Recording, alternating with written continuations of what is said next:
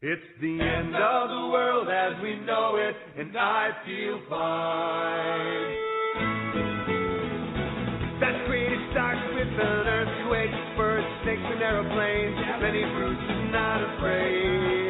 I have a recipe, listen to yourself, third world with its own needs. Something in your own head, feed it up and actually got no streets. The ladder from the clatter with the fear fight down. Heights, fire in a fire, resistance, southern gangs, and the government for hire in the combat site. Spectre wasn't coming in a hurry, leave the fury, feed it down your neck.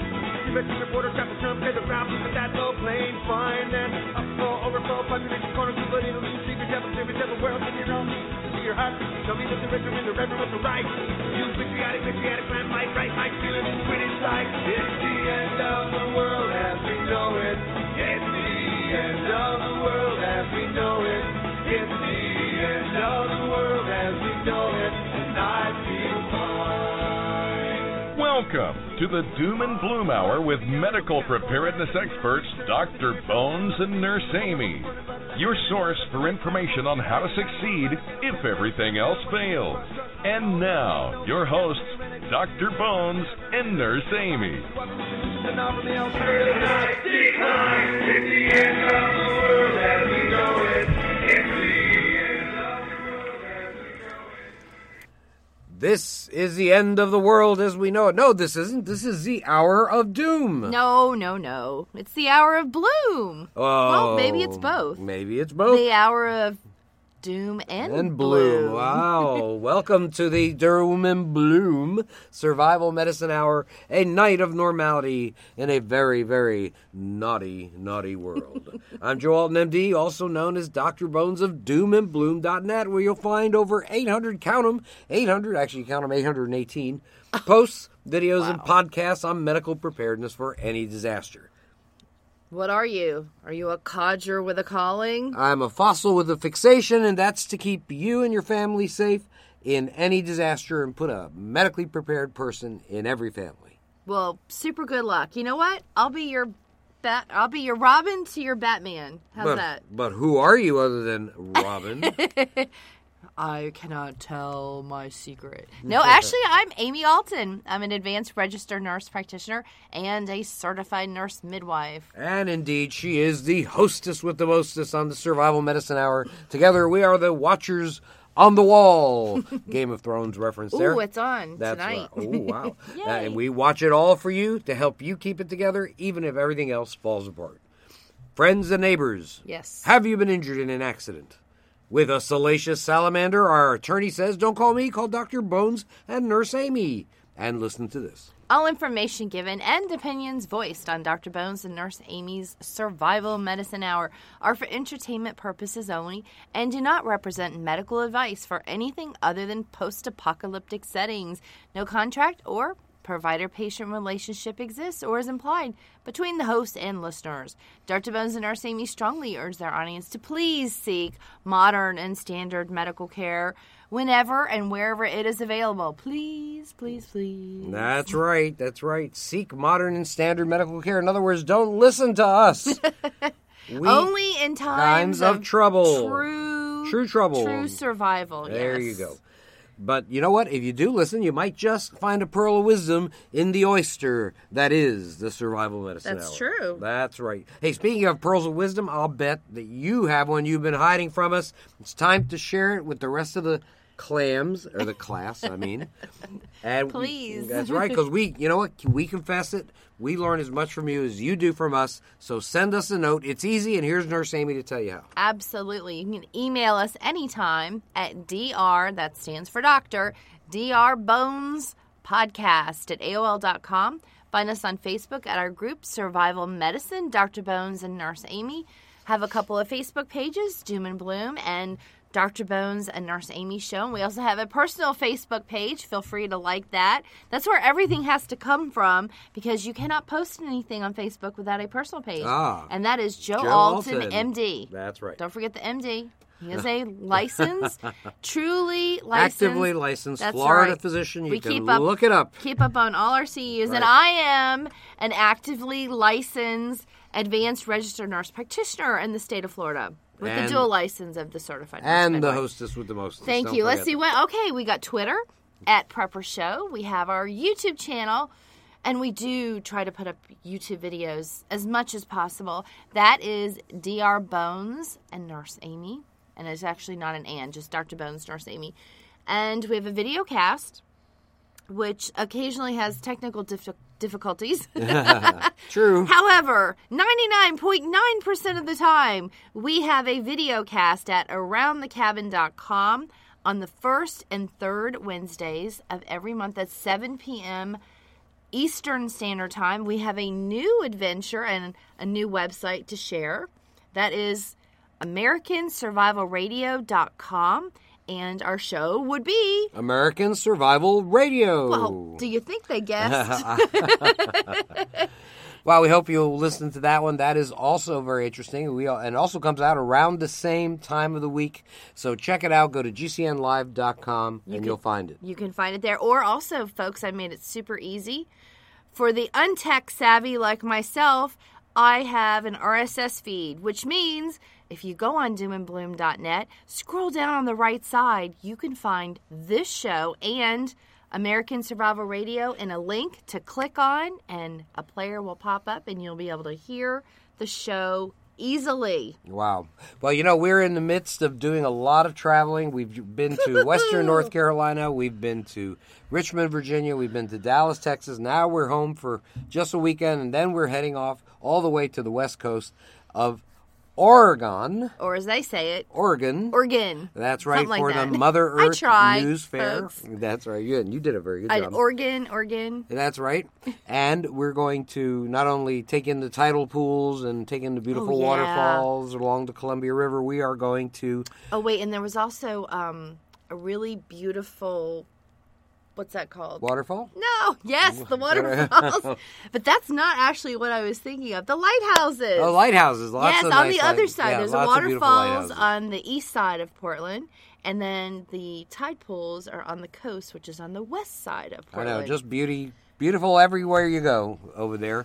So we're really looking forward to that. We're going to meet a lot of great Oregonians there, and we're actually going to teach a suture class that's not related to the Mother Earth News Fair. They were a little queasy about our doing that. So we're going to have a small suture class just for a few people, and we're going to...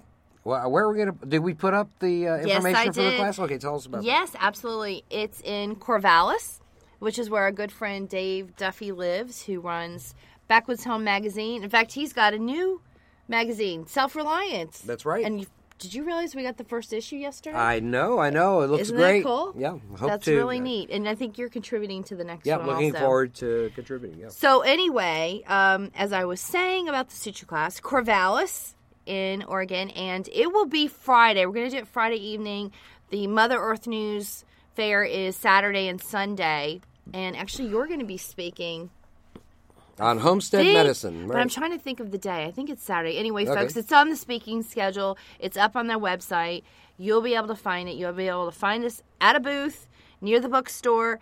And the suture class is Friday evening from 5 to 8. I figured we'd give people time to get off work. Maybe they have to take off work a few minutes early.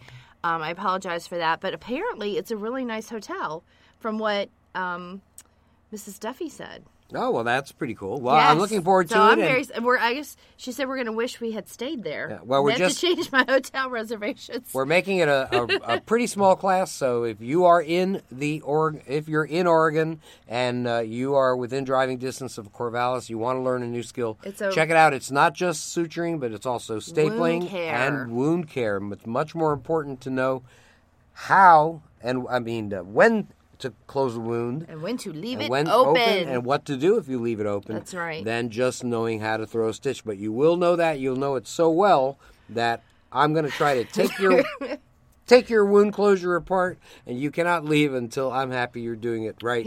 And you want to know strict. something? But you want to know something? You are going to do it right. So absolutely, come on down. And it's fun. Take our class. We have a lot of fun doing it. I got to figure out where to get pig's feet, though. Well.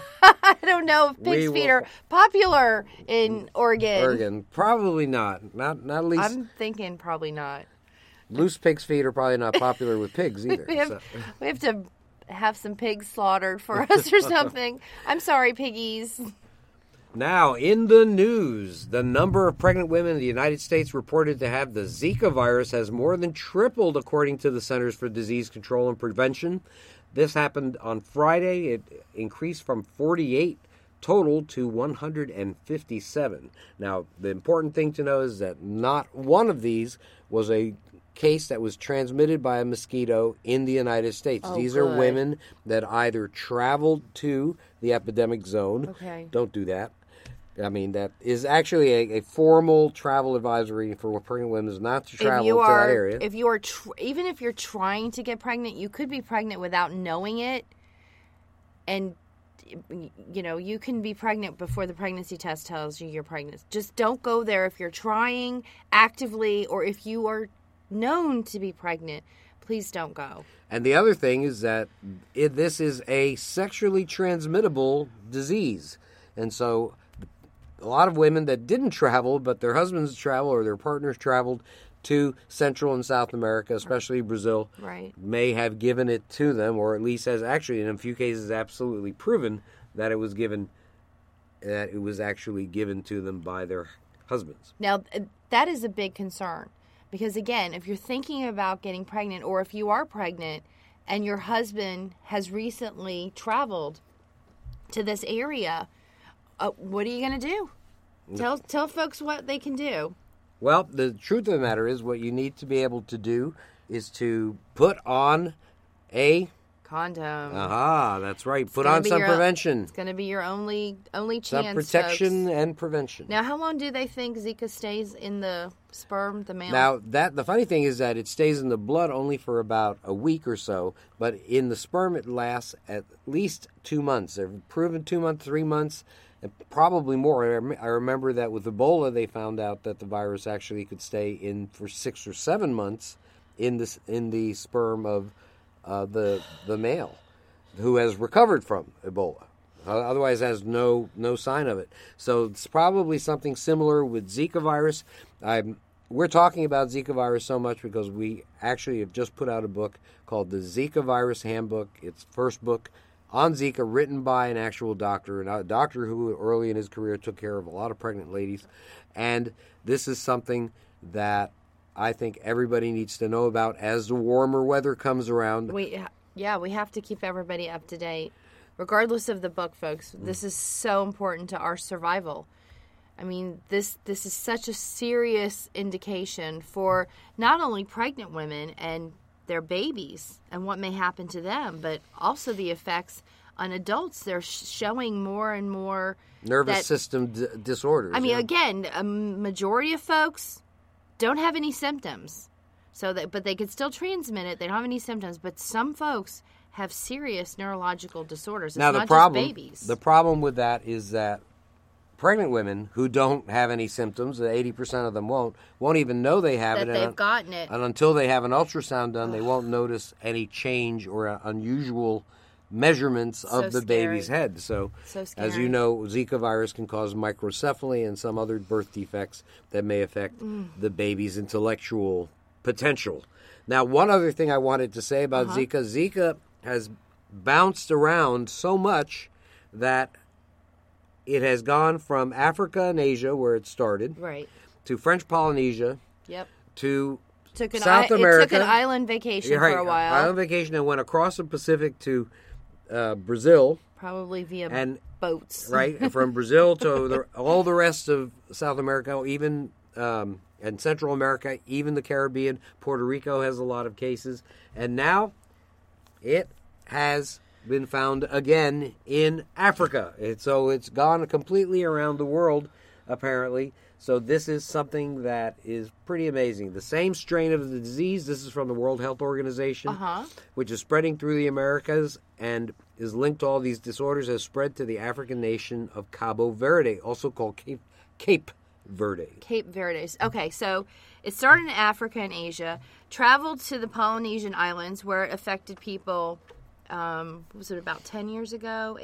6 or 8 years ago? A few years ago. Yeah. And then it moved over to Brazil, which they didn't know really what was going on for a while, and didn't realize that it was having these issues with babies.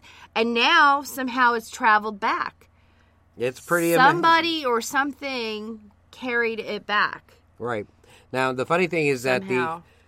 the cases that are being found in Africa, now there are 7,500 African cases that have been found in the country of Cape Verde. Mm-hmm. Well, that appears to be the Asian strain. So it actually started in Asia, then went all the way around the world to Africa. Oh, wow. So it's pretty amazing. So anyhow, that is a pretty kooky thing. I don't know what to make out. How do you draw a map like that? I know, You can it's have really arrows hard. all over the place. That's right. That's right. Plus, there's different strains. And I'll bet there are researchers in the CDC that are indeed looking at all this stuff and figuring out that, this is a little bit unusual. And so I'm sure they have maps with pins and all that stuff identifying where all these active cases are coming from. Absolutely. Well, viruses can mutate. They sure can. So one strain can change into another one. We see that all the time with our flu virus. True. That happens. I mean, how many H1N8s do we have to go through? Bird flu is H5N1, right, we got H7N9. Right, exactly. And we have to keep adding numbers and letters because they mutate and they change. So, I mean, I see that happening here, and who knows what it's going to look like if it really becomes an issue here. It could be completely different. Right. That's the scary thing. It could be worse. Sure, it could mutate. It can do all sorts of other things as well. Now, the one thing that is bothering me is that there's a lot of politics that has infected Zika. Well, so the Zika virus is getting infected by politics. It was there for Ebola also. That's remember? True. Yes, I do remember. Yeah. It was a big issue. Well, what's happening now is that the various factions in the government cannot agree on the exact amount of money that should be given to fund Zika control programs. Exactly. They asked for $1.9 billion. Let's just make sure you guys hear the billion. A lot of money. Then I think something was signed for 1.1. Right. But somebody else wants to only do 700 million. Right. The House wants to do about 600 to 700 million. The Senate was agreeable to 1.1. White House said they could live with 1.1, but not the 600 or 700 right. million. It's just not enough.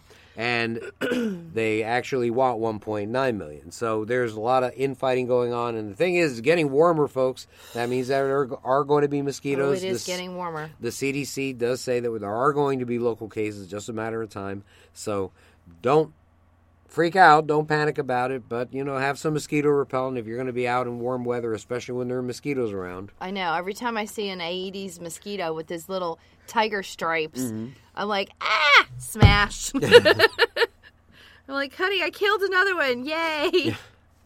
You've saved our lives. I hope. Oh. That's right. Goodness gracious. All right. So, moving on. We've been traveling quite a bit. We're going to be heading out to Portland, Oregon, actually, very soon. But we just came back from Dallas, Texas, where we visited our good friend Jack Spirko, the famous podcaster, probably the granddaddy of all podcasters. I think he's got maybe 2,000 under his belt at this point. And his lovely wife, Dorothy, and their dogs, and about 150 ducks on their farm called 9 Mile Farm.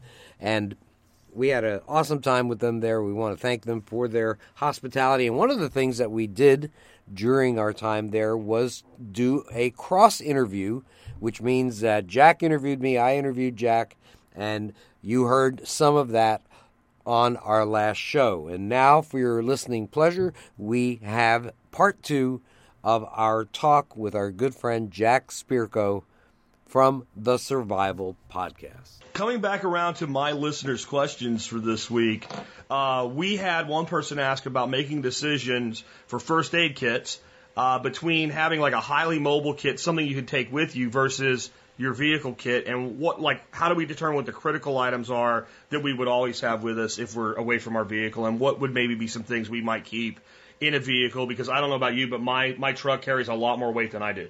Right, well, yeah, exactly. Right, Exactly. The truth of the matter is lightweight stuff is the most important thing for your IFAC. That's why we use things like H&H compressed gauze dressings.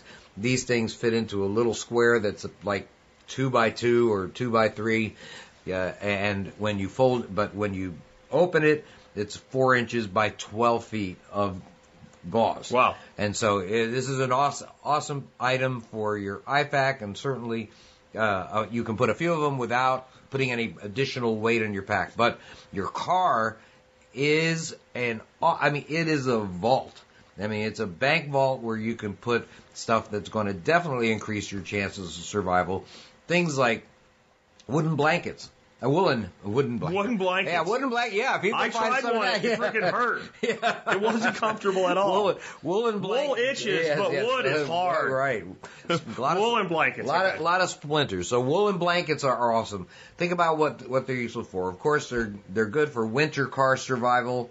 You get stranded in your car, and you indeed will be very happy if you have some woolen blankets. How about if you're in a fire? How about if you're in a wildfire? Wool actually is relatively fire resistant. By the way, don't wet. A lot of people think that it's good to have a wet woolen blanket in a fire. Don't do that. It conducts heat very well. You wind up burning steaming yourself. Yeah, you'll wind up just like a lobster. You can put spare sets of dry clothes, and there are going to be so many circumstances where you're going to be bugging out in the rain, let's say, and if you can have extra clothes in your pack, or many extra clothes in your vehicle, then you're more likely to stay dry. If you're more likely to stay dry, you're more likely to stay alive and not sick. Let's see, hand warmers. You get to carry some tools with you. I mean, you probably don't want to carry a hammer with you unless you're Tyrese from Walking Dead. He was pretty handy with a hammer. But that's awesome. You can also carry rope with you. You never know when you have to go places that are going to require rope. There's just a lot of different things, and you can devote more space to your medical supplies too. I mean, we have medical supplies for the community medic on our store, and it is a big pack. And so unless you're with a group, you can't really devote that space to just a pack for medical supplies. Yep. By the way, get in a group. Yeah, definitely. My approach to this is what people are always trying to do is figure out how they can totally pack a bug out bag, right? With their first aid kit, with all of the gear that they're going to need, and then be able to throw it on their back and go walking down the road. Okay. I know we all watch TV. I know we all see a guy with, an AK-47 in a pack survive for 2 years against the zombies or whatever. Okay, but this is real life, right? If you have left your vehicle behind, okay, that means something really, really, really has gone wrong, and the reality is you will never be able to carry everything you need. You have to work with what you have. However, my vehicle kit is in a great big Ranger field bag. Okay. And it weighs a lot, right? A UTG Ranger field bag. It's huge. It's like a giant duffel bag. Plus, we have one of your hospital bags, and if we're going anywhere long term, we take that. And it's like the biggest one you have, right? Because you were nice enough to give it to us. And between those two, there's no way we can pick both of those up and go. But what we have there is the kitchen sink theory. We have everything we could possibly carry that makes sense that we could ever possibly need. If we do need to go mobile, then our smaller bug out bags that are really, truly 72-hour kits, what we're able to do is is there anything in here we're not going to need? Exactly. And we can jettison that, and then we can say, in this larger kit, is there anything that particular, because of this situation, we're going to need? And we're able to modularly take that stuff out. For instance, if it's summertime, and I have to walk 12 miles to get back to civilization because my car broke down, and I have a great big wool parka, I'm not taking that. Right? But I'm going to make more room for water. 12 miles, I can do 12 miles in a day, no problem. I don't need much food to go 12 miles. Exactly. And water's 8 pounds, 8.3 pounds a gallon, so it sucks to carry it. But if it's 100 degrees out, I'm going to probably put a gallon of water in myself before I leave. I'm going to carry a couple gallons with me, and I'm going to get where I'm going. And if I know that the place I'm going to is absolutely, when I get there, there's a ranger station 12 miles down the road. Once I get there, they're going to make a phone call for me. Somebody's going to come fix my car. I'm not worried about anything but basic preparedness for that 12-mile trip. I'm not worried about a lot of food. Right. I'm not worried about making campfires and stuff like that. I just need to, and if I know the distance of travel. Conversely, if I don't know where I am, and I'm broke down, and I don't know where a point of safety is, I'm looking at sheltering in place, and now I have everything I could possibly want with my vehicle. So it's all dependent on the situation, time of year, climate, how are you injured or not. Right. For example, in our area in Florida, we have water. You can't really walk 50 feet without stepping in water. And so for us, let's say having a life straw. Yeah. The water certainly could be questionable. So, we're pretty good with just carrying a life straw. It's light, compact, and, perfect for even a small pack. But the fact of the matter is that there are a lot of things that we would need over the course of time. And so you might even consider, we have a specific plan of action of where exactly we would want to go. Mm-hmm. And so we have actually put together, this is going to sound weird to you, but we have PVC pipe that, wide PVC pipe that we, capped at both ends. We put a bunch of different things in it, and we buried it or hid it in sort of on the way. No, it doesn't sound crazy to me at all. Off the road, and on the way, because we believe that whenever something happens, the National Guard's going to come in pretty quick and close the road. One of the great ways to do that, by the way, is instead of just taking this tube and bury it in the ground, what you do is you end cap the bottom with a PVC end cap with the cement. Right. And then you put a fitting on the other end that uses a screw-in, gasketed fitting that you can screw in. Mm-hmm. And then you take a post hole digger and you bury that thing vertically. And then you're able to just expose the top, and all your gear down there, you basically put a rope to the bottom, and when you need to get your gear out, you just pull it straight up out of the tube. And that's a lot more effective. The big thing with caches like that is you have to make damn sure that you can actually find them. Because sitting there going, well, that tree has a Y in it, and that tree has this, and it's right here, and I'll remember. No, you won't. Right. So you have to have ways to find your caches, but that actually makes a tremendous amount of sense. I don't think that's overkill, and it's something I can't say we haven't done either. But let's I want to wrap the show up. We're hitting about an hour of talk here. You were telling me about something I didn't even know about, CRF food recall. Oh, yeah. This is a health issue. It's like a bunch of countries and all kinds of stuff that we need to know about, like not dying by the food we're eating. I have to tell you that I'm concerned that we're having so many events of food contamination in this country. As you know, they closed on the West Coast a bunch of Chipotle restaurants due to an E. coli outbreak there. And now CRF Frozen Foods, which manufactures manufactures thousands of items, 358 of them under 42 different well-known brand names, are being recalled due to bacterial contamination with something called Listeria monocytogenes. And this causes a diarrheal type illness. It's thrown 7 people in the hospital already. It's killed 2 of them. And what's happening is that these foods, which are widespread in places like Safeway and Costco, in Trader Joe's, in Food Lion. I'm looking at a bunch of other ones. Oh, and of course, Walmart. Well, if it makes it sold, it's in Walmart, right? And Walmart, right, exactly. So that would include Sam's Club as well. Exactly. And you're right, you would think. And this includes almost all frozen fruits and vegetables. So I want you, if you buy your food from there, any of these places, I want you to look at the expiration dates between, I think, June 2016 and June 2018.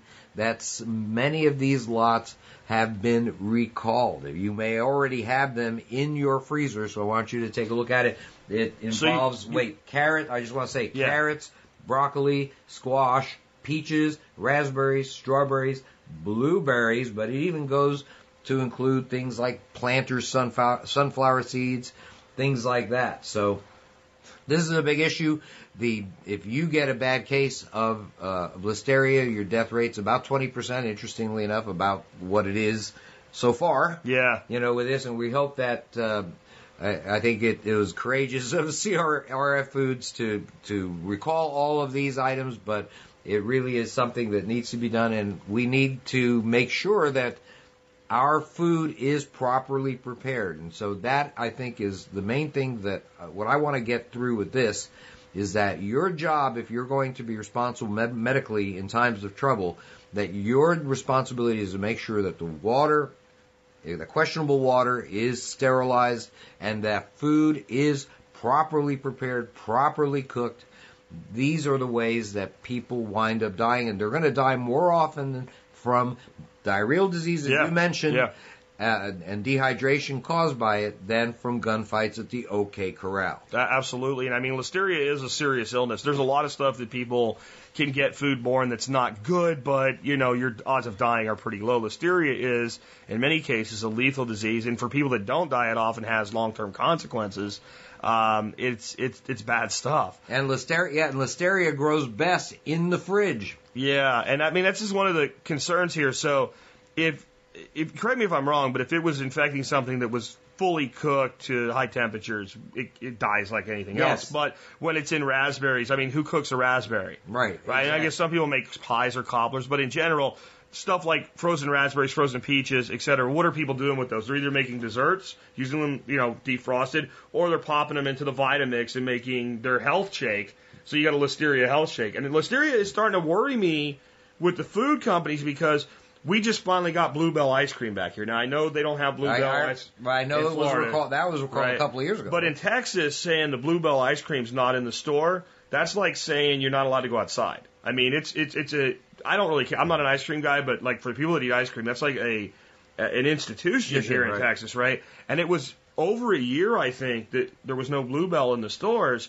and that was listeria as well. And that's, you know, another thing, you don't cook ice cream. That's true. At least it's not ice cream after you cook it, right? So the important thing to know about all this stuff, and what I want your listeners to take away from this, is that make sure you rinse raw produce. I mean, don't just, even apples or anything any type of fruit.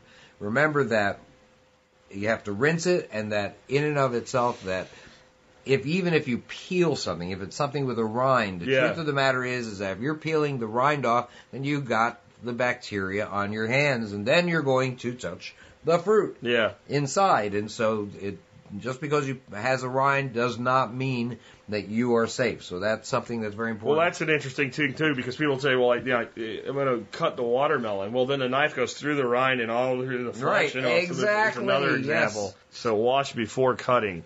I think we've kind of ran it out here, but I want to tell you I appreciate you being on the air with us today, Bones, and it's been great having you here at the homestead. And we're going to get this stuff wrapped up and out to everybody. So if you're listening on either end of this, obviously we've put this out on both of our podcasts today. And I hope you guys enjoyed that. I don't know that we'll be doing this a lot because, unfortunately, we don't get together that much. Right, but it is kind of fun. And it's great to have somebody to actually, you know, interact with on the show that is switched on to this stuff. So thanks for being with us. Well, I am very glad that you have been on our show as well. This is sort of a strange collaboration today. And so if you listen to both Jack's podcasts and you're one of the 3 people that listen to our podcast, then, you know, you're going to wind up hearing possibly a lot of the same stuff. But the truth of the matter is that everything that we talked about today is actually worth hearing twice. So, Jack, thank you so much for coming on the Survival Medicine Hour. We really appreciate it, and we wish you the best. I'll tell you, I envy you. You have an awesome setup here. Best regards to Charlie and Max. Okay, cool. And, of course, remember, guys, you can send in questions for Doc Bones for the Expert Council. And I need more questions because I've run out of questions. I'll be making up the new list for the Expert Council this week to get out for the coming shows. And that was our good friend Jack Spirko. We really appreciate our time with him and his lovely wife Dorothy, their dogs Charlie and Max, and their ducks. We had a terrific time, and we will hear from Jack in the future. We'll be back in just a moment. You're listening to the Survival Medicine Hour with Joe Alton, MD, Dr. Bones, and Amy Alton, ARMP, the beautiful nurse Amy.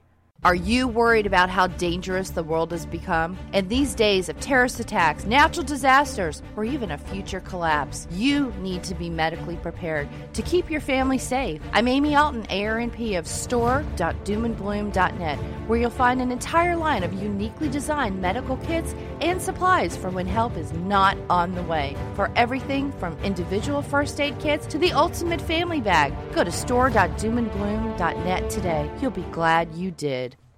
And we're back with Survival Medicine. This is Joe Alton and Amy Alton, and we are just going to discuss dental issues. That's right. Many of our readers are surprised that we write about dental preparedness as well as medical preparedness. It's true. There's just not that many dentists that actually do, so I guess it's sort of up to us to tell people a little bit about it. Indeed, I have to say that very few people who are otherwise, you would consider them very medically prepared, they don't seem to devote much time at all to becoming dentally prepared or to dental health, although that is a big issue. Poor dental health Absolutely. can cause medical problems that affect the work efficiency of members of your group in survival settings. And when your people aren't at 100% effectiveness, your chances for survival simply decrease, right? Simple as that. History tells us that problems with teeth take up a significant portion of the medic's time with their patients. In the Vietnam War, medical personnel noted that maybe up to half of those who reported to daily sick call came with dental issues. In a long-term survival situation, you can certainly find yourself as dentist as well as nurse and doctor, so it's important to have some basic knowledge of how to deal with some basic dental issues. Anyone who's had to perform a task, honestly, while they're dealing with a toothache, they can certainly attest to the fact that the amount and quality of the work done is going to be suffering a little bit as a result of their just not being able to concentrate. They're concentrating on, man, this tooth hurts so much, I want to pull it out. I'd pull it out myself with my hands if I could. Now, if your teeth hurt badly, it's unlikely. You just can focus on other things, and if you can't focus on things, well, you are not at 100% efficiency, and survival chances decrease. So it only makes sense. You have to learn some basic dental hygiene. You got to learn some procedures to keep your people at full work efficiency. Could easily be the difference between success and failure in a collapse. Now, a survival medic's philosophy should be that an ounce of prevention is worth a pound of cure. This thinking is especially appropriate when it comes to your teeth. By enforcing a regimen of good dental hygiene, you're going to save your loved ones a lot of pain and yourself a lot of headaches, believe me, as a medic. Let's talk a little bit about the anatomy of the tooth. The tooth is a relatively simple structure, considering it's such an important part of our body. The part of the tooth that you see above the gum line, we call that the crown. Below it, we call it the root. The bony socket that the tooth lives in the jaw is called the alveolus. Now, teeth are anchored to the alveolar bone and ligaments, just like you have ligaments holding together your knee or shoulder. Now, the tooth is composed of different materials. Enamel is the hard white external covering of the tooth crown. When you smile, that's what you're looking at, the enamel of your teeth. The dentin is this bony, pulpish.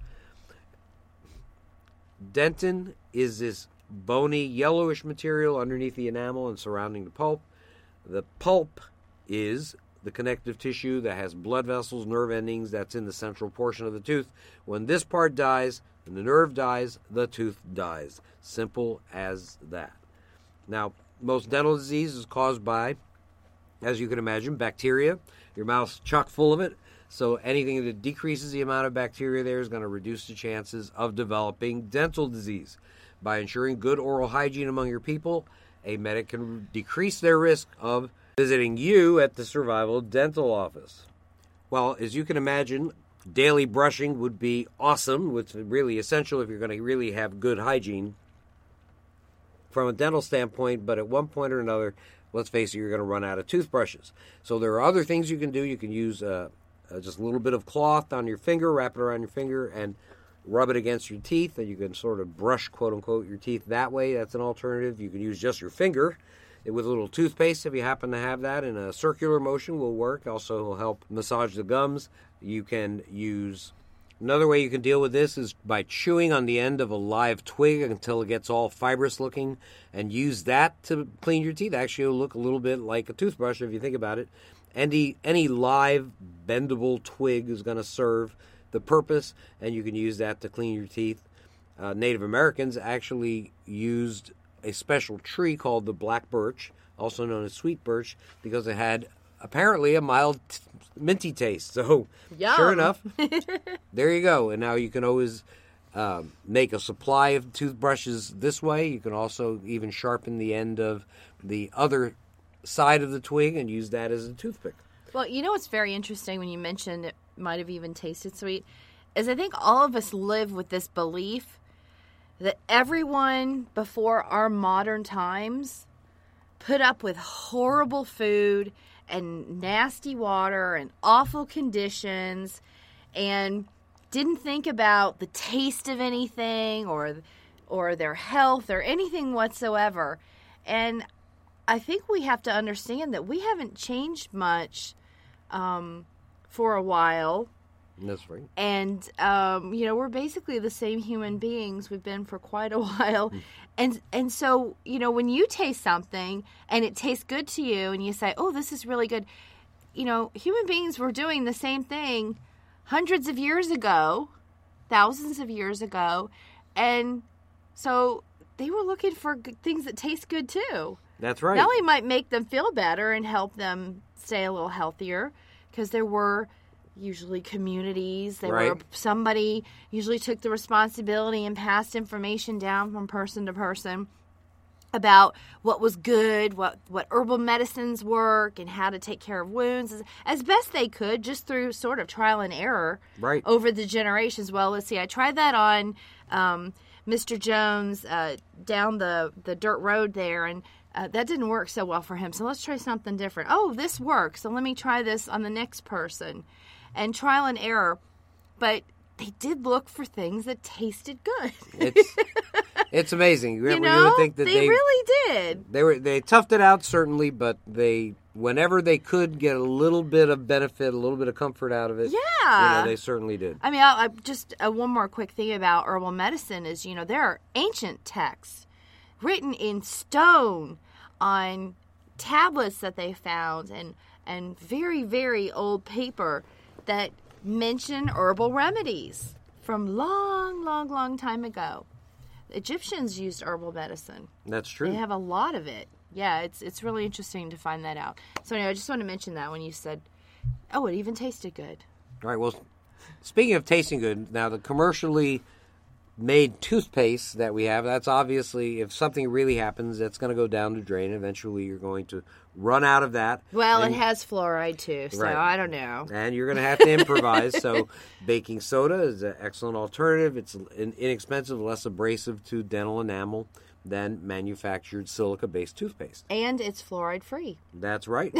That's right. Fluoride might be sometimes useful as a direct treatment to strengthen teeth, and in children, perhaps, as a direct treatment right on the tooth. And then rinsed off, folks. Right. But adults, honestly, really get very little benefit from it. Zero. There's a school of thought, and the school of thought is on my right here. I'm strong about this.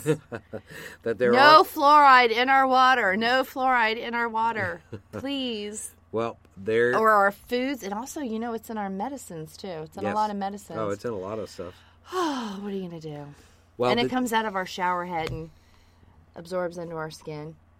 I have filters, though, on our shower heads. That's what that additional white filter is. Yes. Because you're wondering what kind of contraption I put on. I find in the house. I've had it for years. I've had it for years. You just don't notice. Well, every time you eat a meal, and especially before going to bed, you should be encouraging your people to at least rinse their mouth. If they can't brush their teeth, at least rinse their mouth with some warm water, maybe warm salt water. If you have antibacterial rinses, that would be great.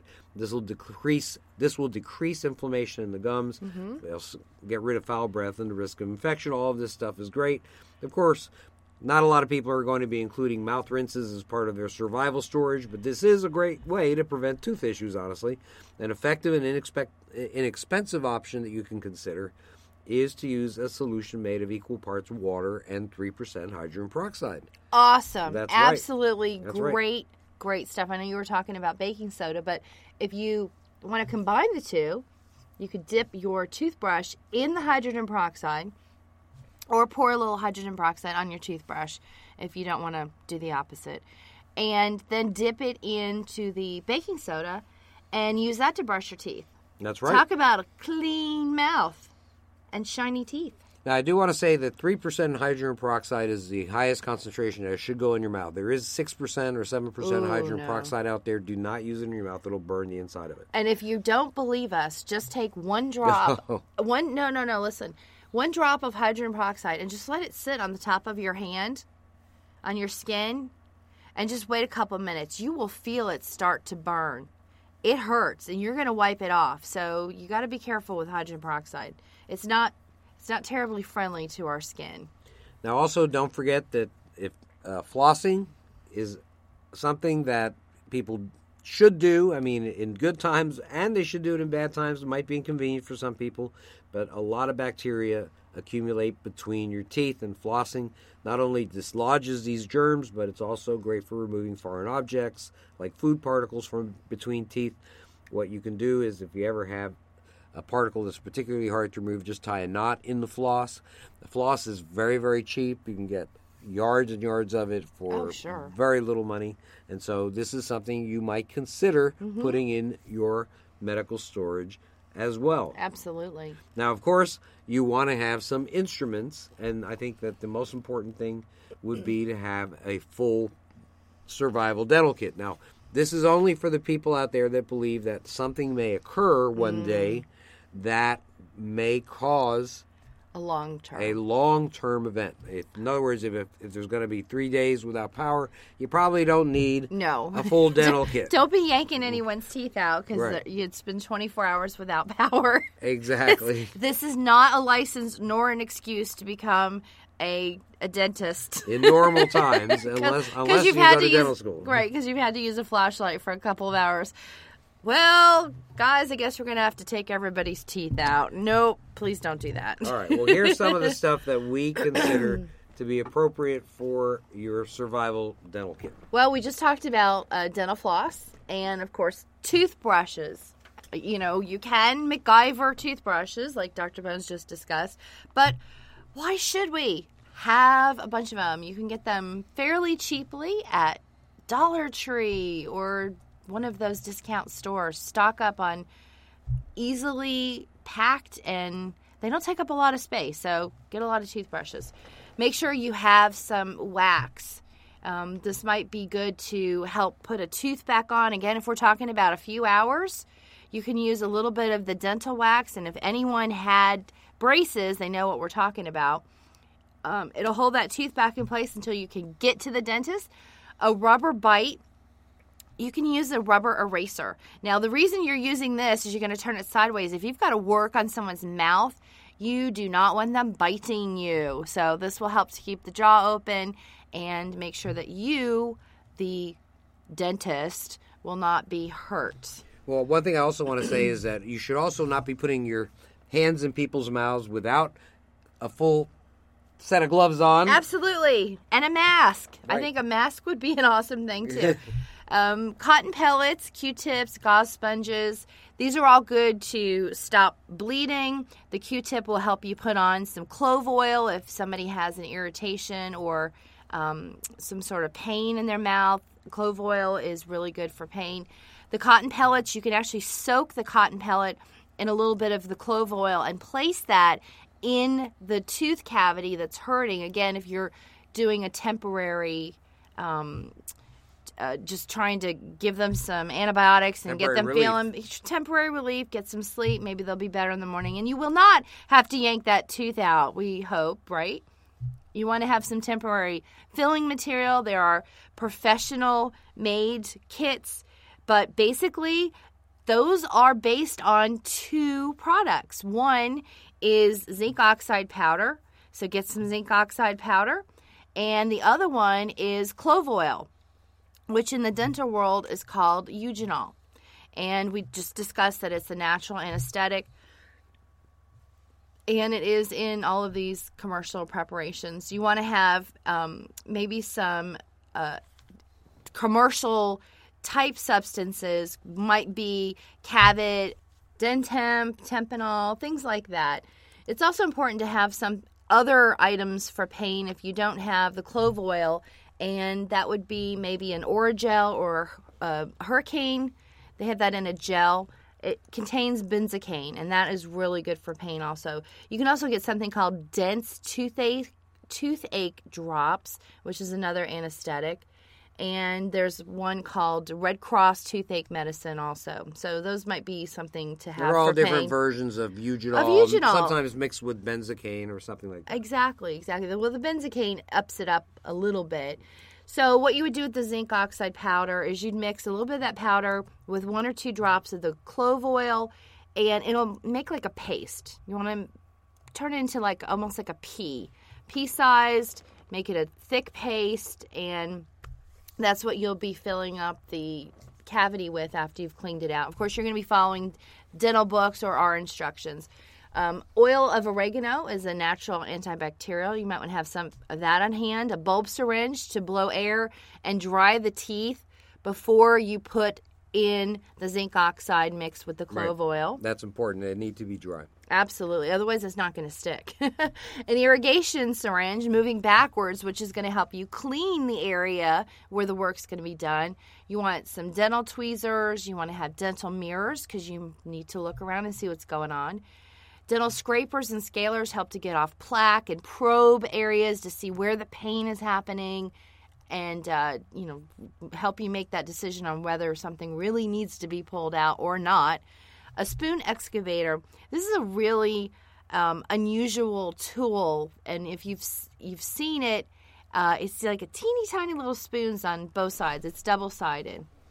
And it's also good it's good to dig out some soft necrotic, in other words, dead material, right. Decayed material. It's also good to place the paste with the clove oil and the zinc oxide, the pea shape. Right. And to put it on there and then use that to place it into the actual cavity. That way you know where you're going and you can actually, pound it down a little bit before they bite down. Extraction forceps. Ouch. These are like pliers. They have curved ends and they come in different shapes, and it depends on which area of the teeth you're pulling. So, for instance, a 151 is good for lower front teeth. 150 is good for upper front teeth. A 23 is best for lower molars. Premolars.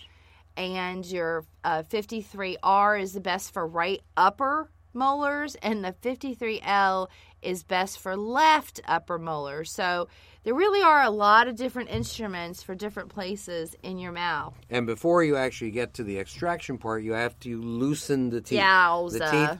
The teeth are connected in the bony socket by periodontal ligaments. Ligaments, just like you have ligaments that hold your knee together, you have ligaments that hold the tooth together. Absolutely. So you're going to need something called elevators. There's a couple sizes. You might consider a number 301 and or a 12B are both good choices. You might also consider, if you don't have those, using a Swiss Army knife. There you go. Oh, ouch. And pain medicine. Right. Pain medicine, antibiotics are going to be important.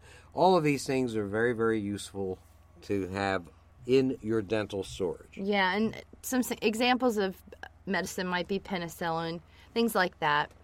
All right, that would be a common dental antibiotic. Absolutely. We are out of time for today. I want to thank you for listening to the Survival Medicine Hour. I am Joe Alton, MD. And I am Amy Alton, and we will be back next week with more survival medicine information. Take care, folks. Bye-bye.